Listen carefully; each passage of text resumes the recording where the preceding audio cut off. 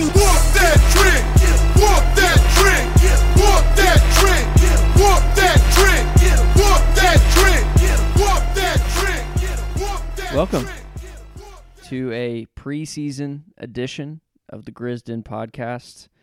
Brantley's in the house. Man, I feel like it's been a while since I've been in front of the mic. I'm glad to be with you boys. It's been a while. Ty, hello. I didn't do a mic check. I'm assuming I'm good. You're great. All right. You never need a mic coming check. through. Come on, baby. Guys, I'm excited to get into not first gear, not second gear, but third gear in this podcast. We have a lot of content ahead. Obviously, the season starts in a mere 12 days. Opening night is 13 days from now for the Grizzlies. We still have to do our over-unders. We still have to do our NBA futures, and we have our official predictions. Can we do a teaser? That are all going to happen next week. So get ready. I know that football's on, but NBA's coming, and it's about time to turn the page to basketball. And It's going to be exciting in Memphis. We have an interesting start to the season with a couple new pieces, with our best player sitting out the first 25 games, but traveling. Wait, No, what? Jaren's playing, bro. There he is. Is Desmond or Jaren number 2 right now? I'm kidding. Embrace debate. All right. Here's the plan. We're going to talk through media days, which happened, I think, a couple Mondays ago. We're going to talk through preseason. We've now had 3 games in the books. Weird preseason schedule. We're done with home games. If you're keeping track at home, done with home games for the preseason. And then we have like the week before. There's a Sunday, and I think it's like a Friday or Saturday. It's just an interesting schedule there. But we're going to talk through preseason, and then we're going to get into some of the fun content that some of our favorite national, all the different podcasts, all the different publications are releasing their rankings, and we have some reactions to that. And so Kraft's not here, but he did send in some thoughts. And so if we remember, we'll also mention those as well. But we got a lot coming your way. It's going to be an exciting season. Let's start with media days. That was the first time we got to hear from Derrick Rose, which to me I think is a fair place to start. He was introduced at Media Day. They do, if you're not familiar with kind of what everything looks like Media Day, they're recording all of their preseason videos, so they're all in full uniform. They're filing in and out of the press room, and then they release all of these interviews throughout the day on YouTube, so you can actually go back and watch these if you haven't seen them. There were a couple. It's really funny to see like the length of time that each of these videos last. I don't know if y'all went through the YouTube at all. John Conchar is like 2.5 minutes. It's hilarious. They're just like grasping. Did you watch all 2.5 minutes? I did, but the most interesting question that was posed to him was whether he had gotten any more tattoos this offseason, to which he said no, and that was about the extent of the answer. I was curious too. Yeah, but you look at Derrick Rose's video; it's like 18 minutes long. Yeah, and I don't know about you guys, but I thought it was an unbelievable introduction to him in Memphis. Obviously, I've had my own takes about the signing, which we'll get into, but I thought him as just an interview was really, really cool to see how far he's come. He's 35 years old and has had a lot of challenges throughout his career and has had, I think, a lot to relate to our young superstar. Ty, I know you watched the interview too. What did you think about it? That's the first note I made when you sent our little outline of takeaways from media days. I thought his interview was perfect. I think if you were going into it, a lot of people were, I feel like fan base was kind of dubious of being like, this is the best we could get with that roster spot. A lot of count me in. Yeah, a lot of the more heady, Grizz fans, and I feel like the more emotional Grizz fans were like, this is awesome. I love this. I love that he's back. There's already a mural in Memphis of him, which I think is also awesome. In a Grizz uniform? It's split between Chicago and Memphis. It's really cool. I love how New York didn't get. It's just Chicago and Memphis. I think it was great. I think what he said was Where's the basically- mural? I don't remember where it is. Okay. Do you know, Will? I'll look it up as you're talking. Okay. Yeah, I just think what he said was great. I think basically he was extremely honest. He seemed very approachable. I know that's one thing, in his past, he basically said that he hated interviews before because he was a very private person. And over, these past few years, he's matured and he feels more comfortable in his skin. And he's, very willing and open to talk about basically everything on his mind. I think he's going to be great for the team. I think he's going to be great for the locker room. I love him with Ja. I love how he approached the Ja thing where he was like, I'm not here to babysit. Obviously, that was the big buzzy, quote that was taken from media days. I think they referenced him and Marcus Smart. And he was like, we're not here to babysit. We're here to challenge, and I'm here to help this team win, whatever that looks like, which I thought was awesome. He's like, I'm not coming in to take jobs. I'm not coming in to require a certain amount of minutes. I'm literally here to help this team win in any way that I can. And I think he sees his value off the court in the locker room as helping a team win, and I think he's right.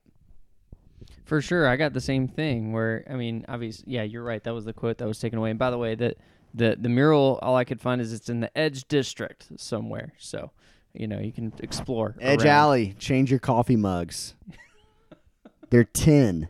They're made of tin and metal, and they TIN they tin. burn your mouth. They hurt your hands. It's You can't drink outrageous. Out of it. Yeah. Yeah. Ceramic is there for a reason. I can get behind that initiative, but that is where the mural is. So if you're going to go, bring your own mug. Brantley, what'd you think about the interview? My whole thesis basically on the media days thing going in and just takeaways in general was that it's refreshing that there's really not much news. I think that was strategy. So I'm not responding to the Derrick Rose thing in particular because that was obviously nice and feel goody and blah, blah, blah. But for a team that was in the news for the wrong reasons for, call it the better part of last year, and for us to be kind of under the radar, I think for players to really be responding to certain things, I think that they were coached. The players bought into the strategy of the types of things that they were going to say, and it really just feels back to we're going way into the back to business mindset. Yep. And really meaning it. And I think that is manifesting itself in our roster strategy too by certain players that aren't on the roster anymore. And I'm glad that there was no news. And I think that I really hope that that's the beginning, call it, the stepping stones, if you will, for how this season will be viewed or approached by the entire team. The very first note I took down on this point was the word maturity. That's what I felt across the board. I saw a Desmond Bane that was ready to lead. I saw a Jaren that was just, you could tell, we can talk about the USA experience, but I think that was huge for him. He had the quote that vacation sucked. He was just ready to get back to it. I love that so much. Ready to get back to work. And he's the one who had the Vacation least sucked. amount of vacation. Yeah. He said he went away for a week or two, and that was it. And you also had a Kleiman who I feel like we had the most amount of quotes we ever had from him at the end of this past season. The most information I feel like we've ever gotten and the most honesty. And really, you watch his interview, it's the most boring one out of all. Basically, he's giving us injury updates. And even that, they were kind of cagey at best. And then he wasn't really responding to much that was asked, kind of keeping it all in-house again. And I felt as if, yeah, you're right. There was a noticeable lack of drama. And that was refreshing in a lot of ways. And then the other note I had written down, I think the most interesting change from last season to this season in terms of the interviews was Taylor Jenkins. I feel like he has a brand new perspective and has found some things in the way that the team was preparing that he is excited to change. And I think that there are notably 2 additional members on the coaching staff. One of them is going to be the offensive coordinator, is what I've been hearing. Just kind of trying to revamp a little bit of what it looks like on offense since our half-court offense has been the struggle in the playoffs. And then you have Anthony Carter, who was hired to develop young talent. And we had the quote about tripling down on youth, which has been like exhausted at this point, but it's true. We have a lot of youth. And I feel like that's the perfect guy to those two areas. I feel like are the two that we struggled the most. I mean, you look, our defense is elite. We added Marcus Smart, who I think is going to just be amazing on that end, but it's the offense that was struggling. And so I also love that there's been an emphasis on practice now. Like the way that they're practicing is different. That was another quote. Intentionality. And Yeah. he had the non-negotiables phrase, Yep. which really stuck out to me. It's And I kind of think like Bain said that this was the most intense. That first practice was the most intense practice that he can remember for sure. as being a Grizzly, Yeah. and I'm all for that. And it's like you have new personalities, but I do think you have a Jenkins who is ready to focus. I mean, he obviously focuses on the small stuff, but I think that he probably, as a young coach, was erring on the side of leaving it open, like letting the young team be who they are. And now I think he's sort of scaling some of that back and providing more structure and organization. I'm excited about that. And I think he has the right guys in the locker room to reinforce that message. So Jenkins was like my biggest encouragement from Media Day besides, the obvious maturity. I love that about Jenkins because he's definitely not above reproach when it comes to criticism of playoff success and stuff like that. Like, For sure. one thing that we've noticed, Will, I remember you mentioned this last year after we lost in the playoffs, is if you look at the shots that we were getting as far as like jump shot, 3-point shooting, like closest defender, within a certain radius, like pretty much all the shots we were creating as an offense were considered quote unquote open. We just weren't making them. So that is a place that I was always like coming back to, like, is the offense Jenkins' fault? Like, does he play like maybe more of a role? But then that data would tell you like maybe he doesn't. Maybe he's actually drawing up good stuff. We just don't have the players to execute. But you even heard early on, it's just like, let it fly was his like mantra as soon as he stepped in the gym. And now you can almost see him being like, well, yeah, maybe not like all the time. I don't know. You just kind of can see him being like the things he maybe put in place, he's not retracted from, but he's like taken a step back and thought to himself like, okay, we really need to improve. I love that he's brought in Patrick St. Andrews from Milwaukee, to basically kind of revamp things. And it's basically almost like giving him control of the offense. And Jenkins is like, you got it. Like, I'm here. I'm obviously advising. I'm maybe have the last say-so, per se. But he's kind of handed that off, and I think that's really interesting. I was listening to the Daily Memphian podcast, and they were talking about how, like, you're already seeing certain influences, and one of the ways is like how we're potentially using Jaren, like in the preseason, like him getting the ball going downhill, him getting the ball at the top of the key. I remember when we played Milwaukee, again, it's preseason, doesn't really matter, but they had Bobby Portis on him, and Jaren was just like literally living in like at the rim, just like going by him left, right, doing whatever he wants, dribble moves, all that kind of stuff.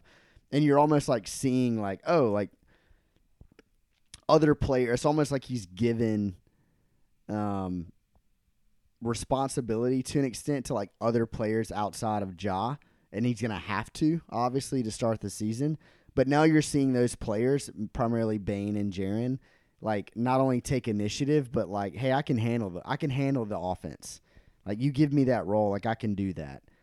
And I think that's really cool that, like, ball movement is apparently coming out of training camp, something that's been really emphasized is like, let's let the ball move, let's let everyone touch it, stuff like that.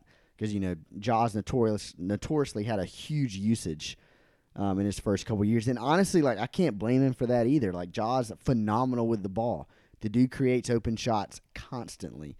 But I do think – and Ja's also been like a willing cutter, willing off ball. He's not like a Trae Young type. Like, he's willing to move, backdoor cut, stuff like that.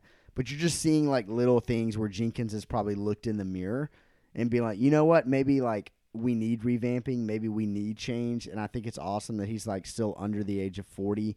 This is his 4th season as a head coach, and he's already looking into that. And if you look at like his predecessor, like what was Coach Bud's like downfall? everyone kept saying, like, he will never change. He will never make adjustments in the playoffs. He's always going to play his system, and that's it. And you're already seeing Jenkins, like, tinkering with things with a playoff mindset, too, which I think is awesome, too. I just spoke for a really long time. Sorry. No, you're exactly right. I mean, I noticed in the very first preseason game on Sunday, it was Jaren's playmaking from the perimeter, where he's being put in a position now where he's not just back to the basket. Even Steven Adams was sitting in the corner, like sprinting down the court, goes to the corner. I'm like, that's different. When have we ever seen that? Where the middle is just completely open, and you have a guy who's 7 feet tall that can actually make a move. Like, he's, of course, not going to be the greatest ball handler in the world, but he's good enough to where he's matched up against somebody who's not going to be able to hang with him.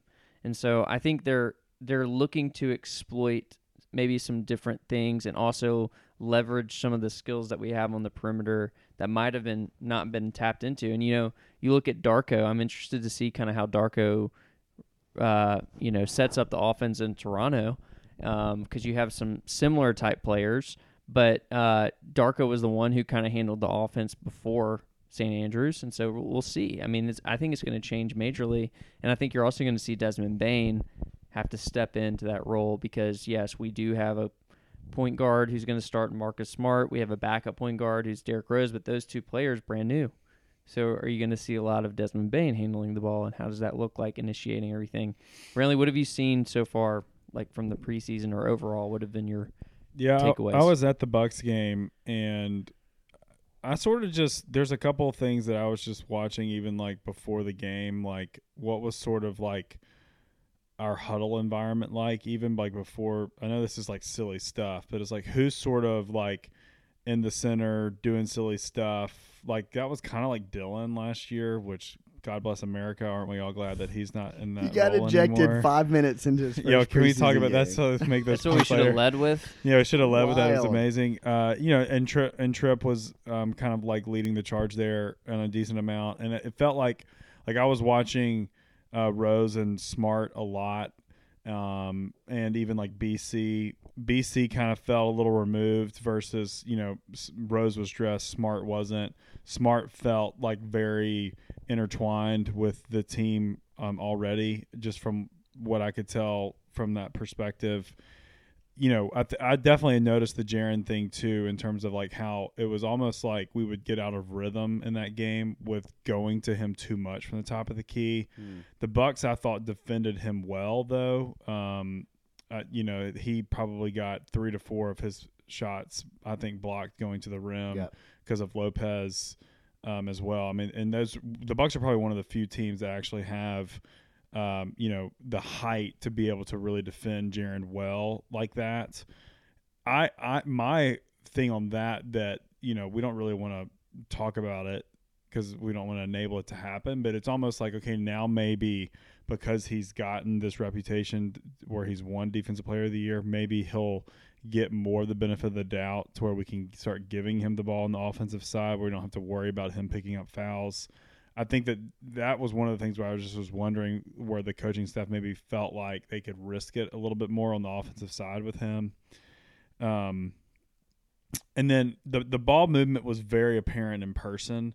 I felt like multiple times we were getting looks with like some Bane and Kennard action, where Kennard almost was looking a little hesitant, and his shot was off. It was kind of just classic preseason mode, but I was like, okay, those are shots that I feel like are going to go in. And the third thing that I noticed being in person is that I just felt like the green light, the person I felt like had the most confident green light out of everybody there was Zaire.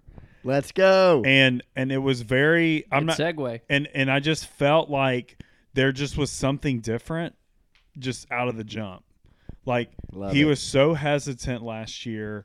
He felt like a little like deer in the headlights at times. And in the preseason game, it was not that way. He was getting to his spot. See, his rookie season, he was so good at getting to the elbow and hitting that mid-season, that mid-range jumper.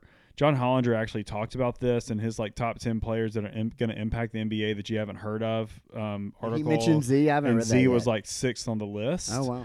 and he had some stat where I think it was something like some field goal percentage that he shoots around that range is like sort of elite, or at least it was his rookie campaign that was really elite.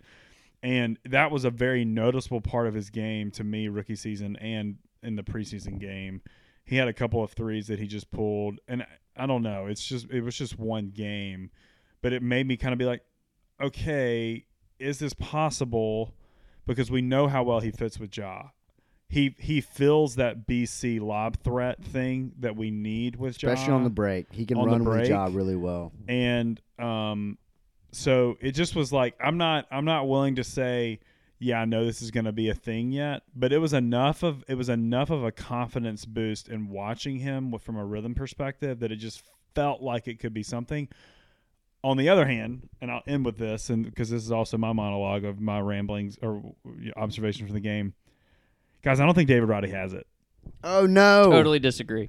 He can't on the offensive side. Totally disagree. He does not have it. Totally disagree. The way he plays on the offensive side of the ball, he has got to back down. He might be fine on the defensive end, but the way he plays offensively is not going to work. The way he plays Bold offensively, is that what you said? Yes. Okay. I think he plays in rhythm. Like, if anything, I was kinda like him impressed. too. Yeah, He's a bulldog in the wrong ways, in the way that he drives, the way that he plays in the hoop, and it's giving me like Dylan-ish vibes on the way that he come goes on. in. No, not in personality types. I'm talking in like the no, way I don't he even finishes. mean in terms of his play. I don't know, if anything, Roddy to me, and he didn't to me show, he didn't have enough minutes to like solidify an opinion in my head. I thought he looked more confident for sure, and it's almost like definitely looks confident. He has confidence. And honestly, I don't think it's merited. Okay, well, we might have to disagree then and keep tabs on this, because I felt like his energy was really impacting the game, especially. So I went to Sunday's game, you went to Tuesday's game. And so we're looking at it maybe from different perspectives there, but in person I was like, man, like not only has he probably lost a little bit of weight, but also he can be so versatile, because you can play him at the 3 or 4 if you really are in a pinch. But man, he's looking like a guard out there. He has to get better shooting, like obviously.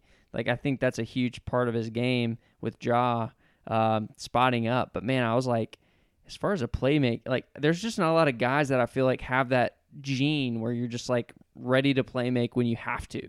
If the shot clock is under 6 and you have the ball, like who do I trust? Like Roddy is one of those guys that I feel like can actually get a competent shot up. And I think it's going to be, here's what I'll say. A lot of guys I feel like have been given the empowerment by Jenkins to go out and be aggressive. And so I think you're seeing that manifest in different ways. You're seeing Laravia come off the bench where he barely played in the first game until the garbage time. But then all of a sudden in the second game, he's coming out and he's like, he has like trying to lead the team in shots or something. That's kind of who I'm worried about. But then Roddy, to me, it's more of like it's more fluid, and we might disagree in what we saw, but I saw a guy who's like being aggressive because not a lot of big time players were playing, picking his spots, but like I don't know, I just feel like he can feel the game a little bit better and has a little bit more IQ in that area. This is what I would agree with you on the IQ part and maybe EQ part of the game flow. He brings energy. That's not what I'm saying. I think that he's picking his spots, and he's gonna, maybe the way he's picking his spots are still wrong. Like I just don't think that he has the finishing ability to really help us in the way he needs to be able to pick his spots yet. And he's not executing, and it's concerning me. Like I'm not disagreeing with the spots he's picking, because I think they're there, and I think there's a reason why they're there on the way the defense is guarding him. Mm-hmm. But I don't think he can execute on him. Are you love his energy? Talking mainly offensively? Yes. Okay.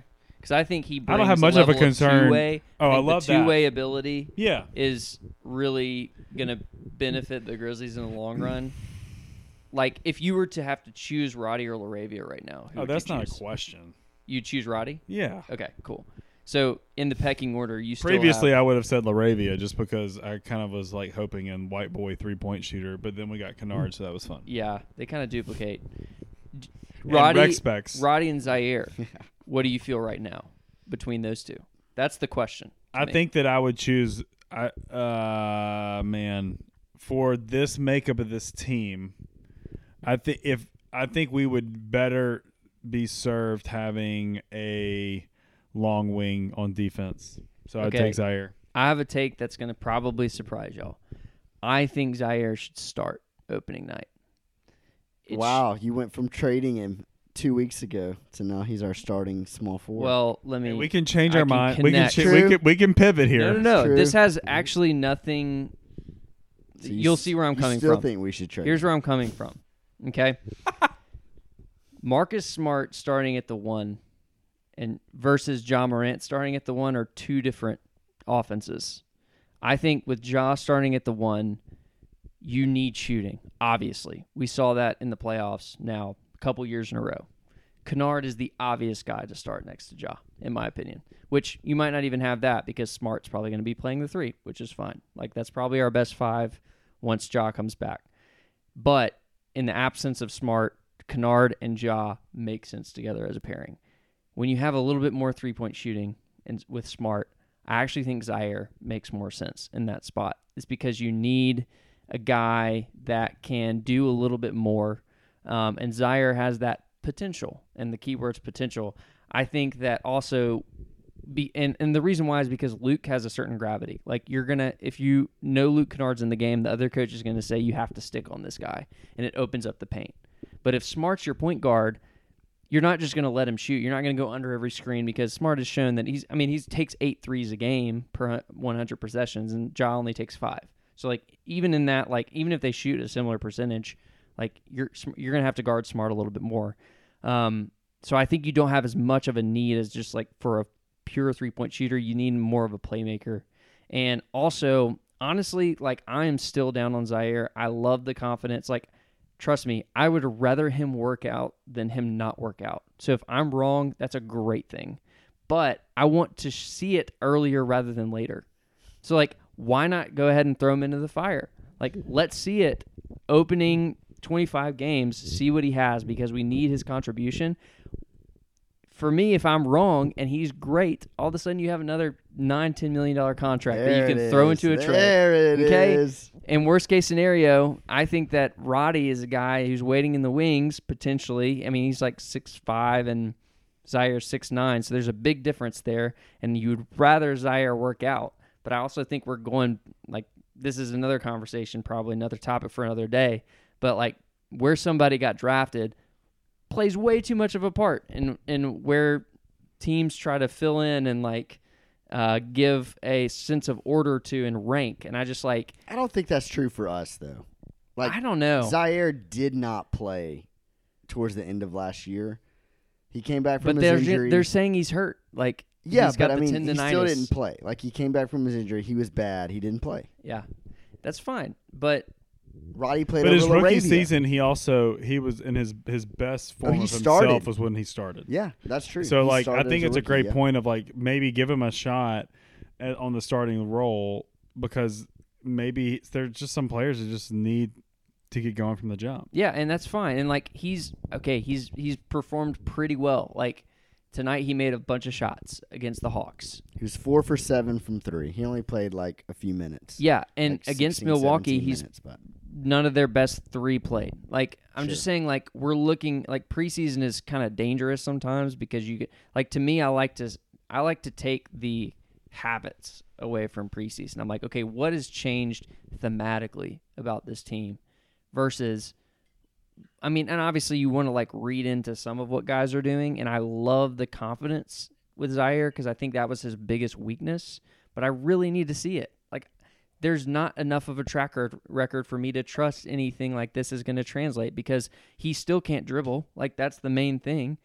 He still can't shoot super well from 3 consistently, or at least we haven't seen it. And what do you need from a wing on a team with Ja Morant, where Steven Adams is going to play a huge role? Like, you have non-shooters at the 1 and the 5. It's essential that you have shooting at the 3. And so that to me is like a very big swing between like Kennard to Zaire, because Kennard is a known quantity. You know what you're going to get. Zaire, you get a little bit more than Kennard, but like it's totally night to night. You have no idea. Go ahead. I was just gonna also say when we were, this wasn't the live pod, but maybe the pod before that, we were just sort of like discussing the roster. Theoretically, both of these guys are hopefully the last person, maybe neither of them getting playoff minutes. One of them's When probably you going to rank have them. to. I get Hopefully by maybe then, have to. we figured out which one, and it's not like, oh, we don't know which one. Yeah, and I don't know. I think both of them are also sort of like still theoretical. Like I think with Roddy, we're still living off of that one Mavericks game where he went off, and it was like maybe he pulls that all together. I can't get his summer league performance out of my head. They put him in a weird position in summer league.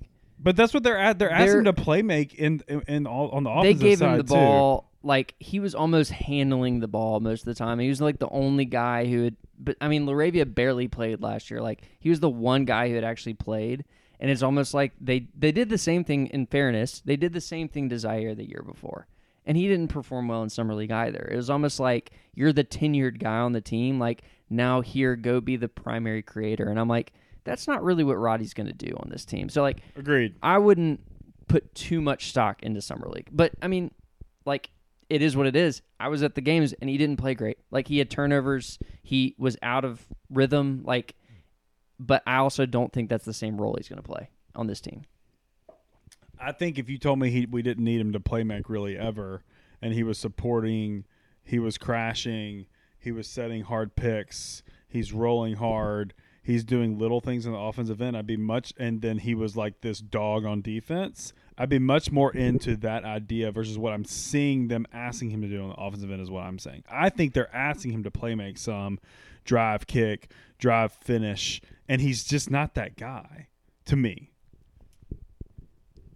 I think he could be. I think it's just he's such a weird player because he's non-traditional. Like he's undersized a bit for an NBA 3/4. But he doesn't have the pure shooting ability that you want in a 2 who's going to play next to John Morant. The thing that I keep coming back to is his defensive potential, because I really do think he can scale up or down depending on what matchup you need on the defensive end. And I think on this team, that's valuable. And I do think he can hit a 3. Like I want the reports from him that we're getting from Xavier Tillman, which is like he shot 4,000 threes in a day. Like, not that, and we can talk about Tillman here soon, too, because I think that's another interesting part of the Grizzlies' rotation. But this whole, like, wing situation is going to be, I mean, it's getting a lot of run right now because we know for 25 games, like, one of these 3 wing players, and you can, if you want to throw Conchar in, you can make it 4. But, like, they're going to have to be a primary part of this rotation for the Grizzlies to have real team success. And yet, 25 games in, assuming Ja doesn't have anything happen between now and then, you're going to have Smart, who's going to start at the 3. And then you're going to have a completely new rotation coming in off the bench. And I think it's going to be pretty matchup dependent if we've seen anything from Jenkins and the way that he structures the lineup. So what do you think about just like in general the way in which this team is going to be structured? Yeah, I think season? It's really hard to say right now, and it's also really hard to say because you would imagine when Ja comes back, like things are going to change. That's the thing. Like y'all are both. It's kind of interesting hearing y'all both kind of talk about Zaire and Roddy because y'all are almost making the same argument for both players. Oddly enough, like they're kind of both a master of none. It's just they go about it a little differently, but they're very similar players, and like what you want them to be and what you want them to do is kind of the same thing, but they're not. Like, again, to your point about like what do we need when Ja comes back, like we need a perimeter player who you are just, the defense is terrified if they're open. Kennard, like you can see defense even in preseason, they're freaking out when he's open. They're like, oh my gosh, what are we going to do? He shot 55% or something like that from 3 when he joined the Grizzlies last year. Like, every time he let it go, like, I would have bet my left pinky it was going in. Like, he just made so many shots. Zaire's not going to give you that. Roddy's not going to give you that. I didn't know what was just said, but y'all all know. Anyway, neither one of those players, Zaire or Roddy, are both going to be like a knockdown shooter. They're not going to be like this, running off screens. They're not going to do that. They're like a little bit of like dribble drive, a little bit of kind of come off and play make a little bit of this, a little bit of that. So that's why their fit to me is just such a weird thing. It's like when they're both playing well, they're just kind of doing a little bit of everything. Like, they're not doing one thing crazy well. And I think that's an advantage, especially for a bench player, right? And that's why I think it's really interesting when, without Ja, the offense is going to be a little bit more democratic. I think in theory, I think it's going to turn into, like, Bane doing a lot of creation, and I think he's going to be really good at it. But I think it's going to be a lot of, like, you get the ball, you drive and kick, maybe come off a screen. Everyone's just going to be moving like, it's going to be like almost, to me, mentally, it's like a version of like a quiet chaos. It's just going to be so much movement. Ball's going to be moving. Players are going to be moving. Everyone's going to be cutting. There's stuff about like Steven trying to be like this out of the paint, out of the elbow, like Steven on the wing. Like, I think him as a creator, oddly enough, I want to get to that at some point, from the like elbow position. Like, I think he's a great passer. Steve-O loves finding cutters. I think he has like eyes in the back of his head a lot. I think it's going to value players playing the way Roddy and Zaire do. I think that's going to be beneficial initially. So I think they're going to both be very valuable to start the season. Will, to your point, when Ja comes back, the offense is probably going to change a little bit to like less democratic and more like this, high usage, ball dominant guard pick and in roll Ja, from the top because of the it key. makes sense, right? Yeah. Like, Ja's phenomenal at that. Like, he finds open shots for other players, but like, you got to have those other players that can make that open shot. Zaire and Roddy, both of them have struggled to kind of hit. Like, Roddy shot 30% from 3 last year. Like, that's not great. Below average, definitely for a wing in the NBA. Zaire was probably, I think he was worse than that. He was in the 20s. So they're going to have to kind of like figure out what they want to do. The coaching staff is going to have to figure out what they want to do. And it's going to be tough for them as young players, basically changing the way they play, essentially to fit their role on offense like mid-season. Maybe it won't be that way, but to me it kind of feels like it could be that way. Like, they're going to be like, all right, but I've been doing this, but now I gotta go do this, and it's different. And I got to, like, you even heard G.G. Jackson being like, I just got to run to the corners. Like, my role is to run to the corners. And I guarantee you, like, Zaire and Roddy have, like, it's kind of what they've been taught to do initially. But now, since Ja's out, like that, the system is changing, essentially. Yeah, and I guess So right it's now gonna be a weird thing. I just trust maybe Roddy a little bit more to be more malleable in that situation where he can be asked to do different things, and I trust that he's going to fill that role a little bit better depending on what you need. But to say that Zaire looked great, like those little like come off a screen with Tillman last game against the Bucks, pump fake, like dish it to Tillman really quick on a roll, and Tillman lays it up. Like, Zaire, I think, is a really good passer. He has the idea in his head of, like, what to do, whether it's, like, effective or not. But, like, you can see the playmaking was great. Yeah, in the Bucks you can game. see that being advantageous. For sure. And I guess I get nervous when we cater too much to one player and what they seemingly need in order to be successful. And I get nervous about how much we change for a player that is maybe going to contribute a little bit more than average to winning, but like not enough to like swing the entire season. So I think the Roddy Zaire pairing is one that I find it to be the most interesting part of the season, based on the fact that our top 4 or 5 are pretty much known quantities at this point. You can even say 6 if you wanted to throw in Luke in that group.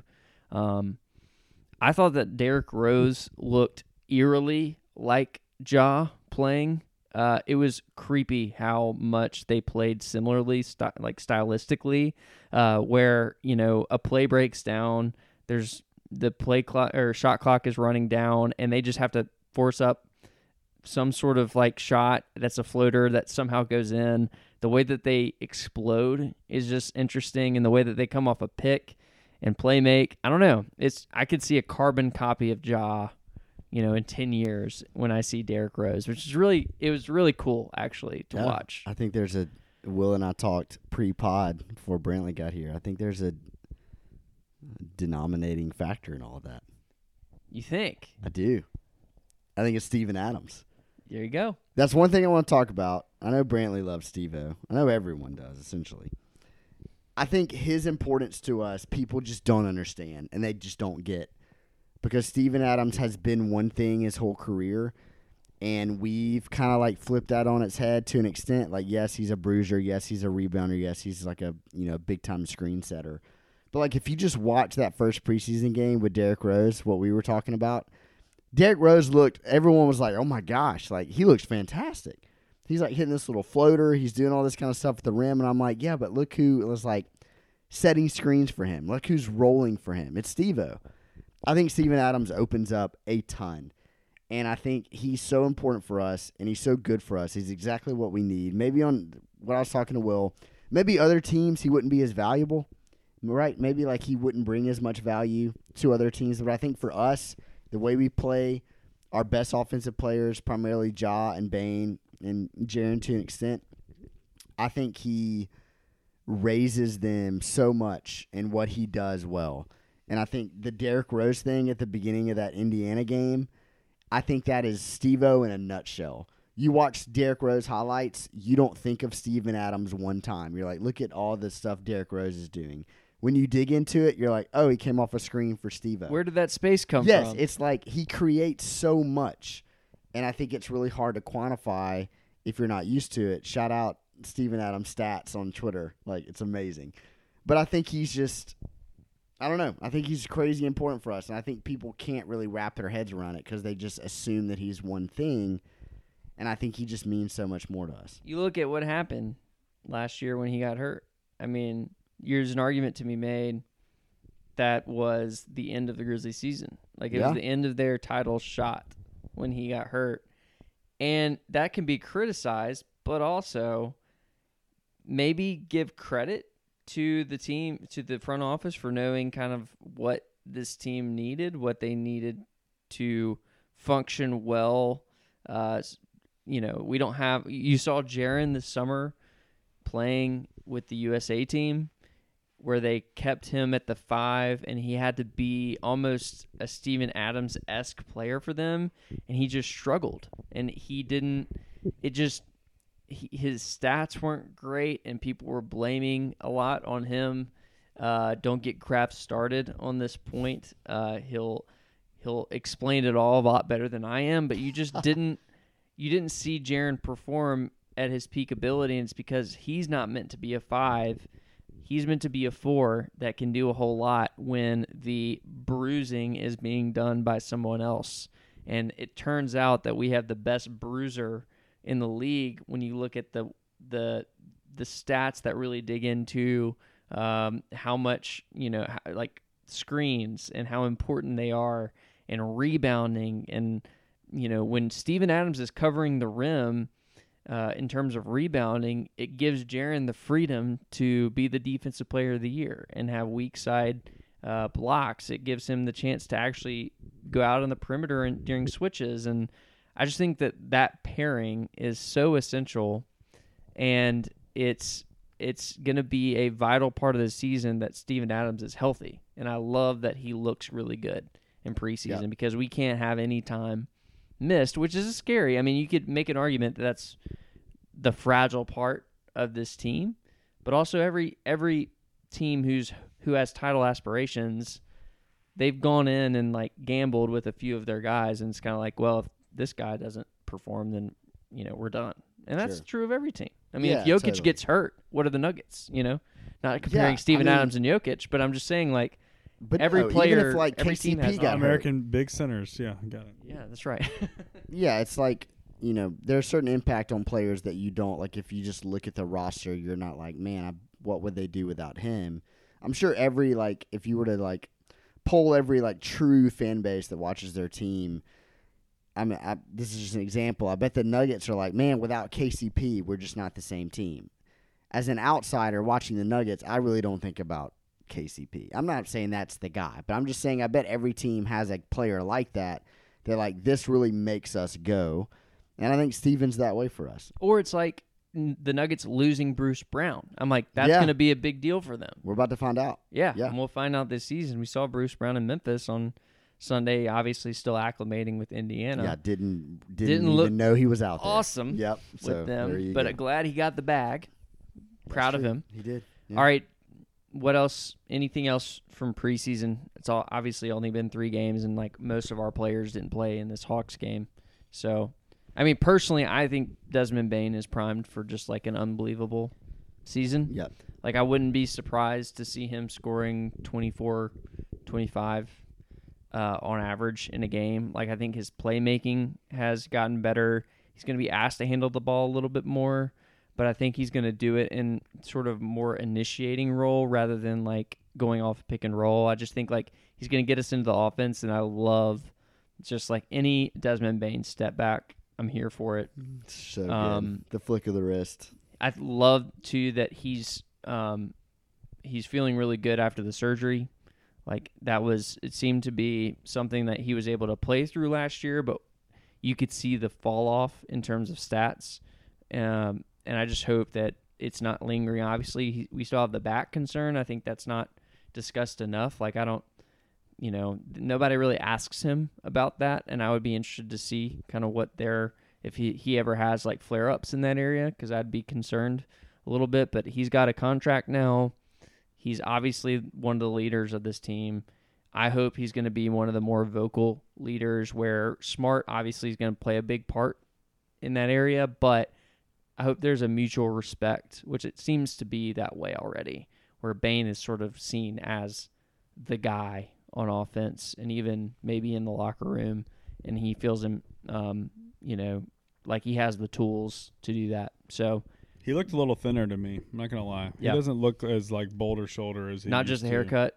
It was like Not just the haircut. I was like, he's still got awesome arms, but his shoulders don't look as like jacked. I feel in a good way. Like I feel like maybe he slimmed down some, which could be helping some with like on the upper body, like proportion stuff with his back. And I don't know.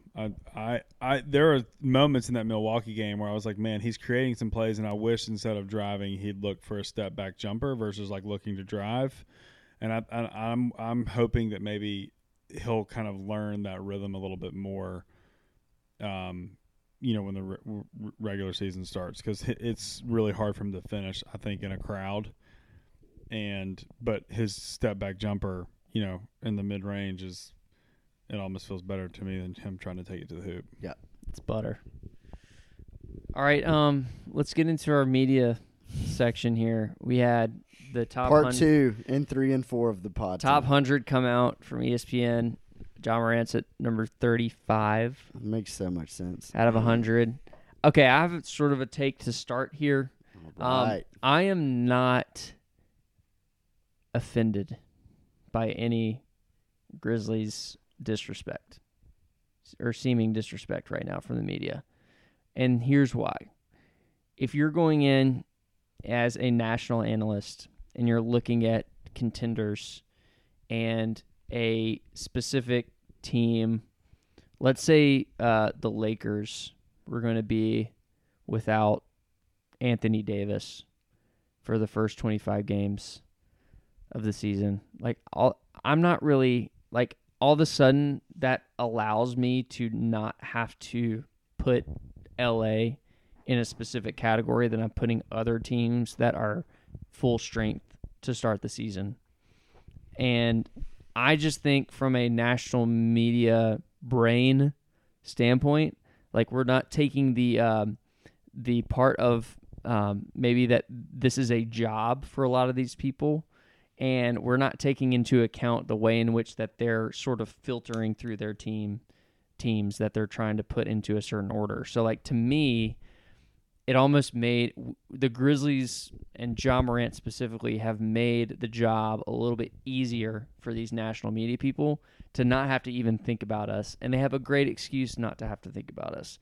And I sort of have approached this offseason in terms of the way in which all these preseason like rankings and predictions and things have come out, where I'm kind of like, honestly, the more hate, the better. And I feel like we've been on the same page. That too. Sure. We've been on the same page with that. It's kind of like better that way anyway. I don't want us to get a lot of shine. I don't want us to be next up, if you will. I think that only serves to inflate expectations to a point that aren't exactly fair or earned. And I also am a firm believer in playoff scars, and I think that that's the best way to grow. And there's a lot of teams that are being hyped right now that have 0 scars on their resume thus far, and that makes me skeptical. And I'm honestly happy when I see teams and players that haven't done squat getting thrust up into a level that I don't think that they have earned, and thus have maybe unfair expectations. So anyway, I think that was a ramble, but all I'm saying is I'm not offended by the Grizzlies being disrespected, and yet I feel super confident in this team, specifically in the regular season, to perform at a certain level because we've seen them do it even without John Morant, and I'm just like going to be kind of sitting back with my arms crossed and smiling as the season goes along. Like, does this, like, the ranking, does it mean anything? Like, obviously, no. It doesn't. Rudy Gobert was the 19th best ranked NBA player per ESPN last year, and you should see everybody that was after him. Have you thought about Rudy Gobert this offseason as a top 20 player at all? No. Did you after the game 1 when he played for the Timberwolves? No. These rankings it was are meaningless. Like, what a mistake the Wolves made. They are meaningless. They are content. Meaningless. Exactly. That was another it's content. It's like, how can you create buzz, views, clicks, all that kind of stuff. Like, that's why they do it. Like, that's why they do the GM survey. That's why they do the player rankings. It's for an engagement. And I get it. Like, that's fine. But to your earlier point about the jaw thing, like, if he was, like, coming into the season just, like, slightly injured, like, recovering from an injury, I bet he wouldn't have dropped 26 points or whatever he did, right? It's solely because of the off-court stuff. It's solely because of the narrative around Ja. Like, that's the only reason he dropped. It's not because play on the floor, obviously. Anything he does on the court. It's solely because of, like, again, the cloud around him. And, like, again, if he had, like, meniscus repair surgery and he was going to miss 20 games, I guarantee you he wouldn't have been number 35. He would have been, if everything went smoothly for Ja last year, he would have been ranked a lot higher. But, again, it doesn't matter. It's all irrelevant. If we've learned anything, it's that national media, people that do this for a living, literally know nothing. They, get predictions wrong literally all the time. So if you're going to put your stock in them, then you're, putting your stock in the wrong thing. But kind of to your point, like, I'm all for it. The fact that Bane was ranked in the 60s is comical. But anyway, it doesn't matter. I'm all about the chip on the shoulder. I want us coming into this season, no one talking about us at all. There was one guy on Twitter, I don't remember who he was, but he picked us to, like, miss the play-in and, like, missed all of it. That's perfect. I love being there. I mean, I think what's interesting when you look at these rankings, so with Ja at 35, I don't get a lot of energy from these things either, except for I hope that our team sees them, and this is motivating. But I do sort of tend to agree with where the ranking is. There are certain players that I would move up or down, but, like, 34 is Kyrie. Kyrie's a lot more talented than the 34th player. You could argue age, but who he is puts him in that ranking. Ja, right now, his unknowns, it's kind of like fantasy football rankings, which, maybe a lot of us listeners, I know all of us in the room play. You have to take into account certain random stuff, whether it's injuries or off-court stuff, when you think about those types of things. And I feel like with Ja right now, there still are unknowns. Now, I think it seems to me, it feels like what we're seeing, the way that he's behaving right now, is he's getting really closed off. He's kind of just focusing, keeping to himself. And that's, to me, what one should be doing in his position. Another meditation emoji. Staying quiet, maybe doing some stuff here and there, never responding to anything, whatever. Tripp is 31 on this list, by the way. We haven't mentioned him. And like they have Michael Bridges at 33. Like this list is sort of whatever. It's a list. But to me, like this guy, it's not about the player list to me as much as like I do have energy around just all of a sudden how the Grizzlies are going to go from, based on what's happened in the Western Conference, how we're going to go from being the 2 seed to just like not like to falling and 10. just dropping off without some sort of cataclysmic thing happening, which like Tripp gets injured, Bane gets injured. Yeah, that's going to happen. But we're too known right now in the regular season. Just assume that we're just going to just drop out.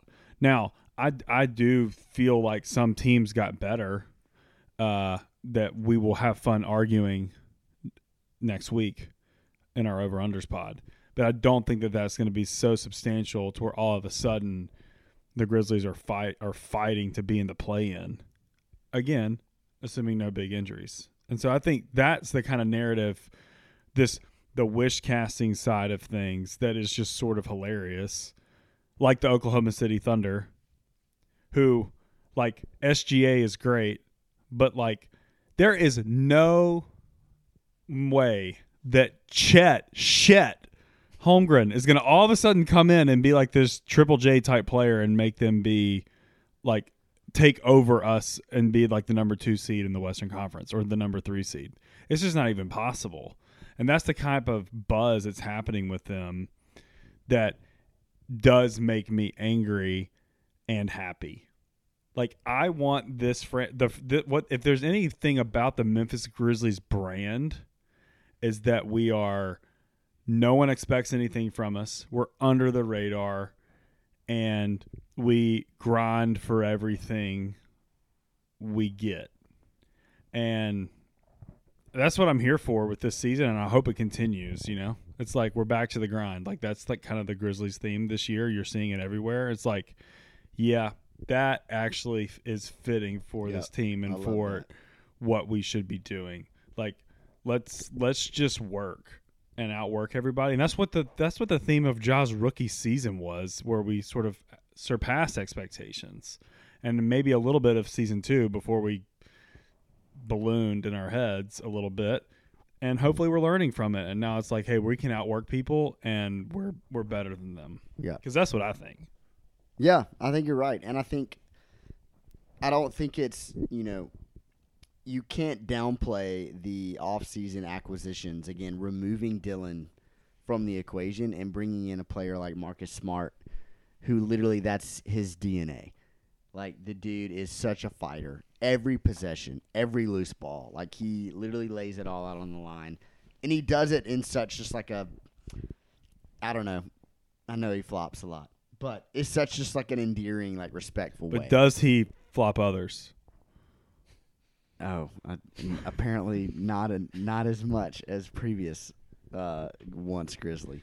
But even like the Derrick Rose thing, you just have like personalities you have, and you have like the growing up of Bane and Ja and Jaren and Jenkins. Like you have all these guys that have now like they've been forced to look in the mirror and see that potentially they are inadequate, not only in play and system and scheme and all that kind of stuff, but maybe in like, resolve and how they face adversity and what do they do when their backs are against the wall. Like, I'll never forget at the last year after Game 5, they kept kind of asking like Jenkins stuff, and apparently someone said like something in the locker room. Jenkins was basically just like pleading, like, can we please show up on the road just once?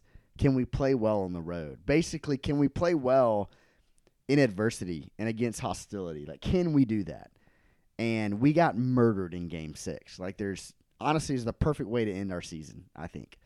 Not like, at the time. But I think looking back, I think it's going to look back and be like, that was probably the best thing for us moving forward. It just forced us to basically, like, reevaluate and to be such a young team already in that position and you are basically letting your players and your roster grow in that, which today's NBA, like if something like that happens, you just make a trade or you fire your coach, right? Like it's some like big systematic change that happens.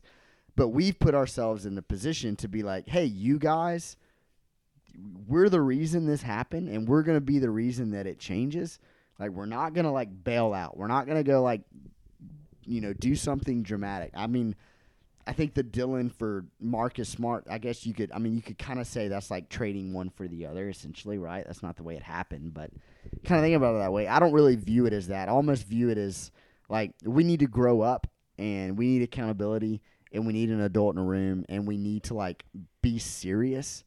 And this is our first season of us being serious, in my opinion. That's a great way to put it. And I would say too that I think not to read too much into what the psyche of the team is right now, but I think that matters so much with this team. Agreed. And I'm saying that last year I felt as if what we learned was as quickly as it can be given to you, it can be taken away in a heartbeat. And I feel like the way in which we were covered, I mean, it was so fun. Like ESPN came here for a full day. They had like that whole thing with the Brooklyn game when the "we here" quote, and then all of a sudden we're just like showing up on, they keep replaying the Lakers game where we kind of punked them, and then you had the Ja finding the West. Like all that stuff got built up, and it's kind of like what happens to a young team when they're thrust into the limelight. And then we saw with a couple of just dumb decisions by Ja, it's all taken away. And then you have a flame out in the playoffs. And you have a just like embarrassment of a postseason. And this team realizes that's not what it's about. Like if we work, if we actually do what got us here in the first place instead of like, holding on to what we want, or what we thought we want, which was public recognition and accolades and national TV. If you hold on to all that stuff, like it's not going to get you to where your ultimate goal is, and instead you got to just scale it back, like back to basics. That's what I think this year is to me, is like back to basics. Like what made you great in the first place? It's the mentality of going into every single game like it's your last. Yep. It's the way in which our players fit each other. It's the just the joy that we play with. It's the hustle. It's the work. It's the competitiveness. It's all those things. It's kind of like whatever comes after that, you can't control, but you can control what you put into it. And I agree with you. It's instead of like you took out the talk without the walk, and now you have the walk, and it's like that's what it's about. And so that's what I'm excited about this season, is just back to basics. Yeah. The other like real talk hard thing is that, last year, even like coming into like how we were predicting the season going, this before the season started, there hadn't been a shoe yet. We had this Christmas game that we were anticipating. We had sort of this trajectory of like from a fandom perspective, where we're, for the first time, this franchise, like, this is what it's like to have a superstar, right? And so now what we're seeing is how, to your point on being removed, how they're, and you talked about this, Will, 2 years ago, how there is going to become there's coming a story shift at some point in time with Ja. Phase 2. All superstars do, where it's like, what's the next step for him to be the superstar? Like, he's got a different expectation with him. And so for Ja right now, it hasn't even been about ball. It's been about how can you carry yourself off the court to continue earning that superstardom and the things that come with it, which for the franchise includes, a recognition of potential that can continue to excel. And so there is a piece of me that, like, I am all in on, like, I love the, like, we're low key now, because I think that's the right thing for us right now. I also hope that Ja, in particular, that we that he that he understands that he's got to get back to the basics and tune some things out, because eventually that stuff's going to have to come back. If we're going to do what we want to do, he's got to be able to handle that recognition, and so does the team. Or we just get lucky one season and no one talks about us and we win and then we're done. But I don't really think that that's our trajectory. I think it's more likely that this year we sort of earn back some notoriety in a silent type way by playing well, to when the season afterwards we're more ready for it from a maturity perspective, including maybe our superstar, and then it doesn't take away from the hard work that has to happen to continue excelling. And so this is still, to me, like, I'm not saying I'm writing off the season and the chance of like what we could achieve, but it still feels like a bridge season to me in terms of the mentality that our core's got to learn together. We're learning what it looks like to be highly competitive, superstar plus type folk. And then what does that get to us this year? And then the next year, when we start to really learn what that expectation is, how do we continue to build on that and lean into it when other factors are playing into the locker room, into the team play? For sure. And you look at it even from a contract standpoint.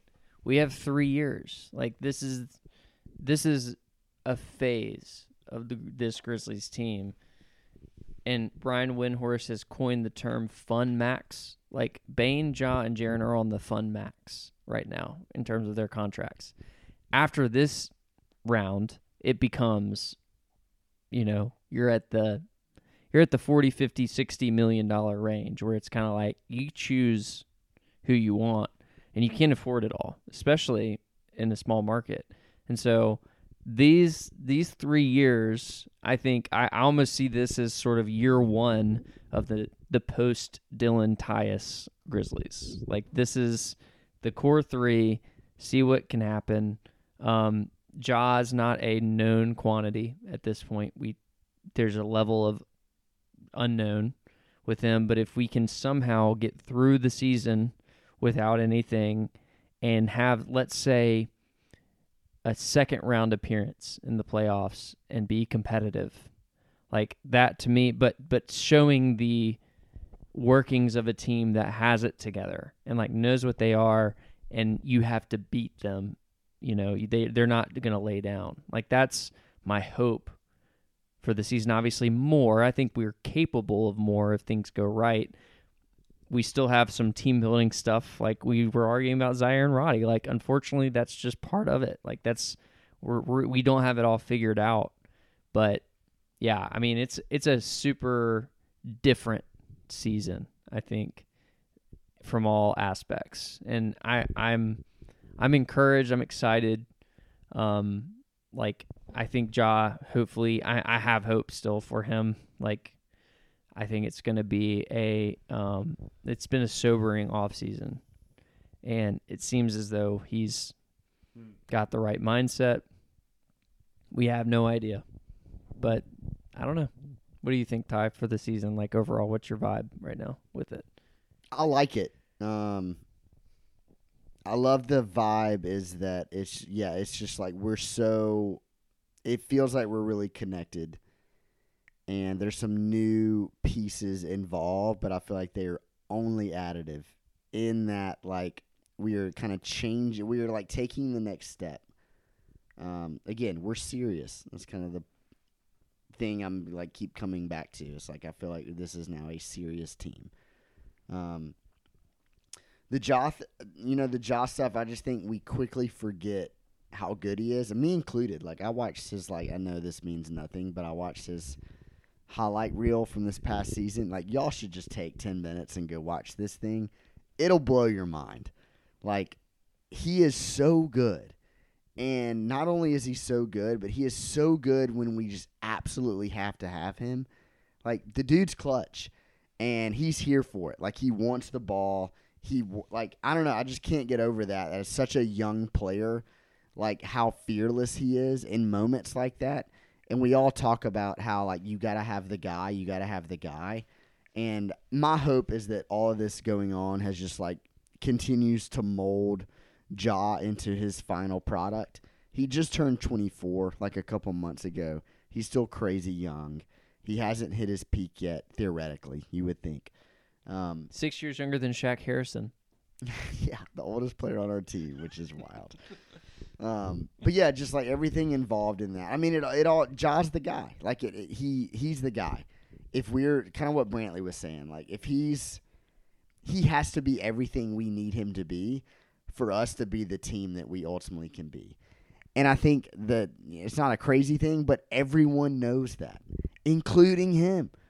So I think it's all about like him just getting right, him figuring things out, him coming back with just like burn the place to the ground mentality, which I think that's how Ja is wired anyway. So I think it kind of plays into that a little bit, like in a good way. I think he's like, I cannot wait to play against all 34 players ranked ahead of me. Like, I bet he's just like, oh my gosh, I can't wait to play against Shet to see how this goes. And my thing is, like, I really feel like, I don't know, this is me just like pure speculation, but if I'm the team, like, honestly, like last year, the things that he was going through, it's not like his performance was really that impacted. I mean, yeah, he was that's the crazy still part. awesome. Yeah. Okay? He was still awesome. So the team, Blood alcohol content during a game was probably higher than right? most players. So the trust factor, Ever. that's an unsourced Yeah, comment. yeah, that's just The speculation. speculation. we are not sourced here on the 0.4. Grizzly Pod. Yeah. So I'm 04, just 04, 04. we're just assuming. But like for real, like the trust. This is like a trust season. I feel like on the Ja thing with the team, where it's like it's just as much about how he's gonna. It's all about how he's gonna behave on the road. Like, what is he doing? And he's allowed to travel with the team too, which is How is so he allowed to interesting. travel? What's he gonna do?